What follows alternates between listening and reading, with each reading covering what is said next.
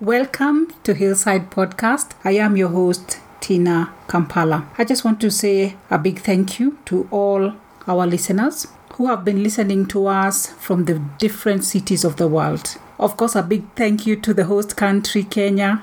All the listeners who have taken time to listen to us, we want to say thank you. Thank you to the listeners in the United States, in Canada, in Romania, Morocco, Peru, Australia, and Tanzania. We can see you listening, and we are very excited to know that we are reaching you wherever you are. We pray that you will keep tuned in. I just want to remind you that we are also hosted on different platforms. You can now find Hillside on Apple Podcasts, on Spotify, on the Google Podcast, on TuneIn and Alexa, on iHeartRadio, and on Stitcher. Please take time to listen to us and share with a friend. I also want to remind you that we are eagerly awaiting your feedback through our different social media handles and our blog. And every time you write to us, we'll be sure to respond. So one more time, I want to invite you up here on the hillside. I pray that you'll step away from all your busy schedules, that you'll take that time to step up into the hillside with us, that you may experience the peace that surpasses all human understanding, that today you will meet the Savior, that today you will find your burden bearer, you will find your healer, you will find the place of quiet rest. And so one more time, I want to invite you with the book of Revelation chapter 22 and verse 17. And the Spirit and the bride say, Come. And let him that heareth say, Come. And let him that is athirst come. And whosoever will, let him take the water of life freely. We do extend to you that welcome, that you will indeed come to the fountain of life and be refreshed today. And so today we are going back to the life of Samson. Remember, we have already talked about the life of Samson in the first two parts.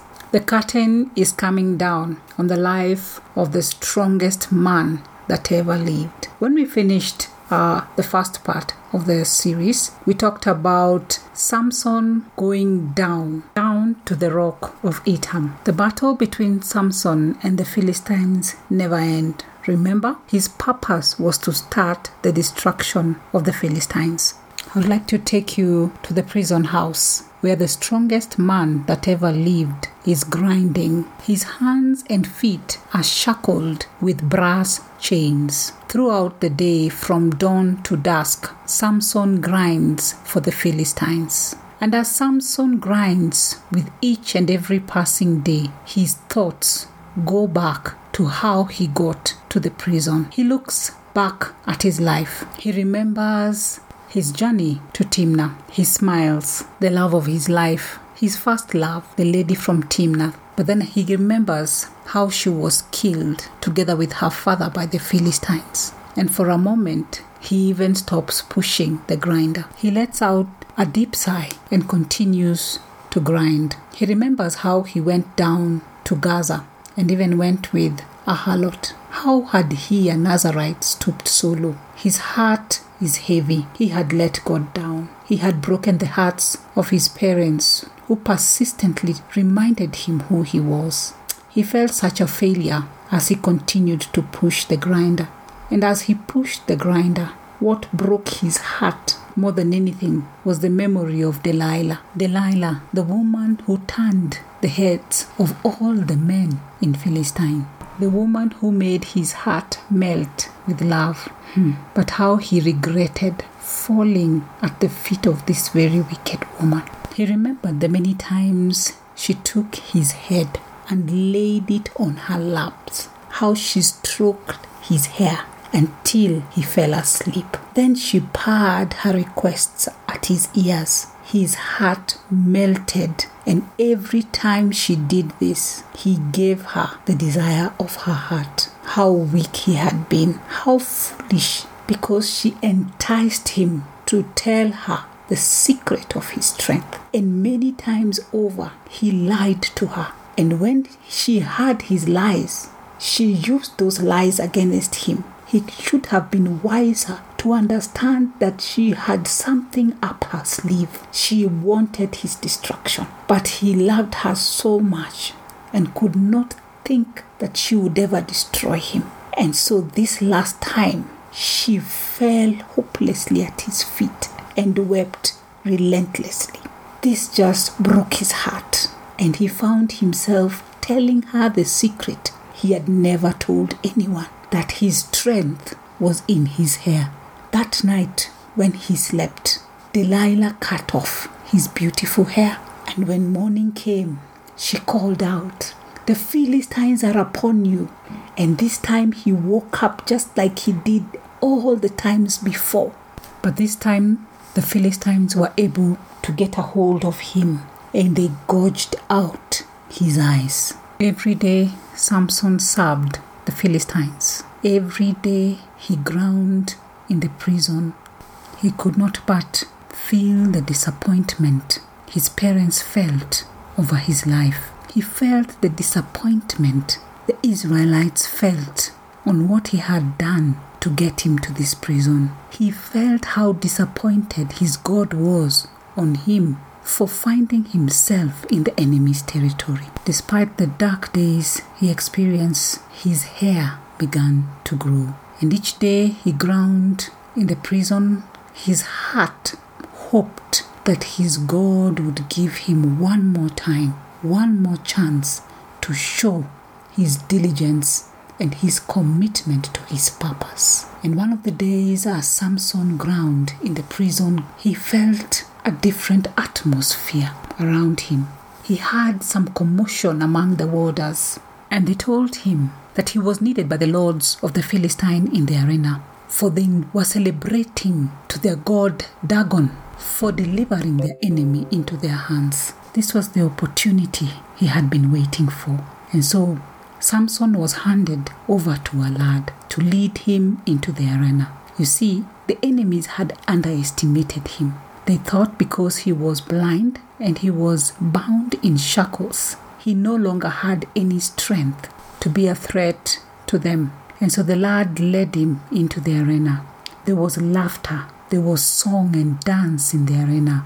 The atmosphere was one of merriment as the masses lost themselves in enjoyment and celebration.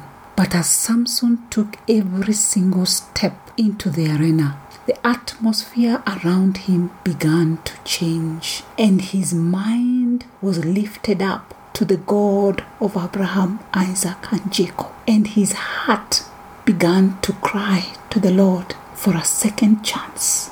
For a second chance he yearned that he may prove to his God his commitment to him. And so as Samson got into the arena, he asked the young boy to help him lean on the pillars that held the arena. And when the young boy had showed him where the pillars were, Samson leaned and lifted up his eye one more time to the God of heaven, and he cried out to God.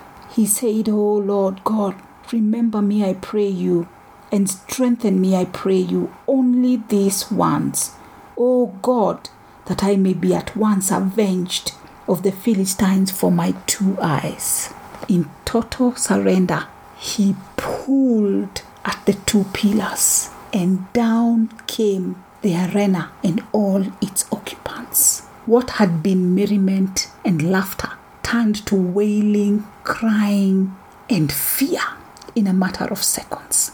The spirit that had come upon Samson many years before came one more time upon him and gave him the strength to pull down the arena that carried over 3,000 people. Samson died with the Philistines in the arena. He understood the price he had to pay for his disobedience. And he understood that this was the last chance he could have taken to fulfill the purpose for why he had been brought to the children of Israel. And when Samson died that day, the Israelites came and took his body back to the burial place of his father Manoah. And I bet on his tombstone they probably wrote, "He killed more in his death than he ever did in his life." If you forget everything else that we have discussed in this 3-part series, do not forget the 3 vital lessons. drawn from the life of Samson. Number 1, do not compromise on your values. Remember, we said that values are principles and standards of behavior. Ensure that you do not divert or drop and continue to drop and pick them as he did, as we presented in the first podcast. But also there may be those of you who do not have any values, at least none they have written down, so it becomes very difficult to keep checking on whether you're still on the right path.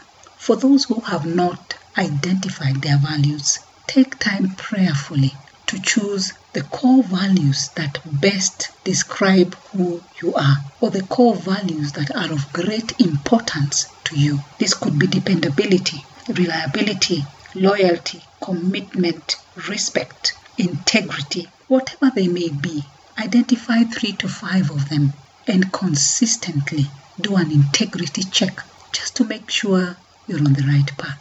These values will prove to be very important when choosing a life partner, because when you get to choose a life partner, you will identify a partner who has similar values like you do. This one would work well with you. The second lesson we had learned is do not use your senses as the primary source of choosing a life partner. And we looked at this life of Samson, and we saw him when he chose his first wife, the lady from Timnah. He saw and he liked what he saw. What he saw drew him to look for her, and when he did, he talked to her and he wanted her for a wife. Do not get me wrong. I am not saying that you should not look at a young lady or a young man and choose based on certain physical characteristics. What I am saying is let it not be the primary source that you use to pick a partner. Remember the book of Proverbs 31 verse 30 says, "Charm is deceptive and beauty is fleeting, but a woman who fears the Lord is to be praised." And I believe this verse works both for women as well as for men. Beauty is fleeting. Remember that. And finally, do not hang around the wrong market and get acquainted with its sights and the sounds. I remember growing up a quotation that was given to me when I was very young in the Christian faith. And it says that the most miserable Christian is the one who shuts the door to the world and spends his entire lifetime peeping through the keyhole. And this just hits home, doesn't it? That many times we make the decision to be Christians, but our hearts are not with us. Our hearts are still in the world. Just like Samson, we are struggling with surrendering our life to God. And so physically, we have been removed from the world, but our hearts are still in the world. And we spend our lifetime desiring the things that we have left behind. Remember in the second part of this series, when Rose was sharing with us, and she said that just like the children of Israel, when they were leaving Egypt and on their way to Canaan, many times they longed for the things they had when they were in Egypt, and their hearts desired to turn back and go back to Egypt when they were destined for better things headed down to Canaan. Now, when you shut the door to the world, spending your lifetime peeping through the keyhole means that you'd rather be in the world, but you're standing on this side of the door because either it feels right or it's something that somebody expects you to do, but you have not made the decision to remove yourself from the world. And this has drastic consequences because all of your life you'll have one foot in and one foot out, and we can never really have the best of two worlds. Make your decision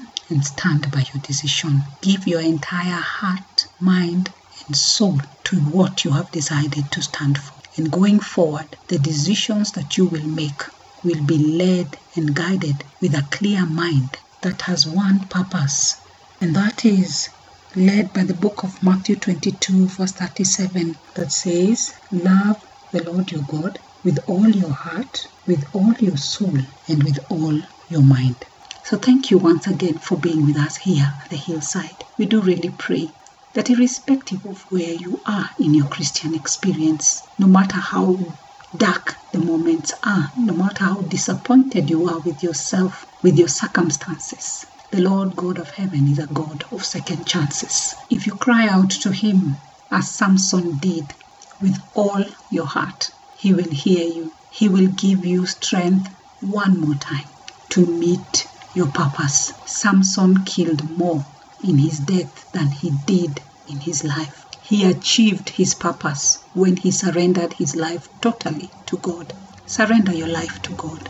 In this deep, dark place, God of heaven can still be found.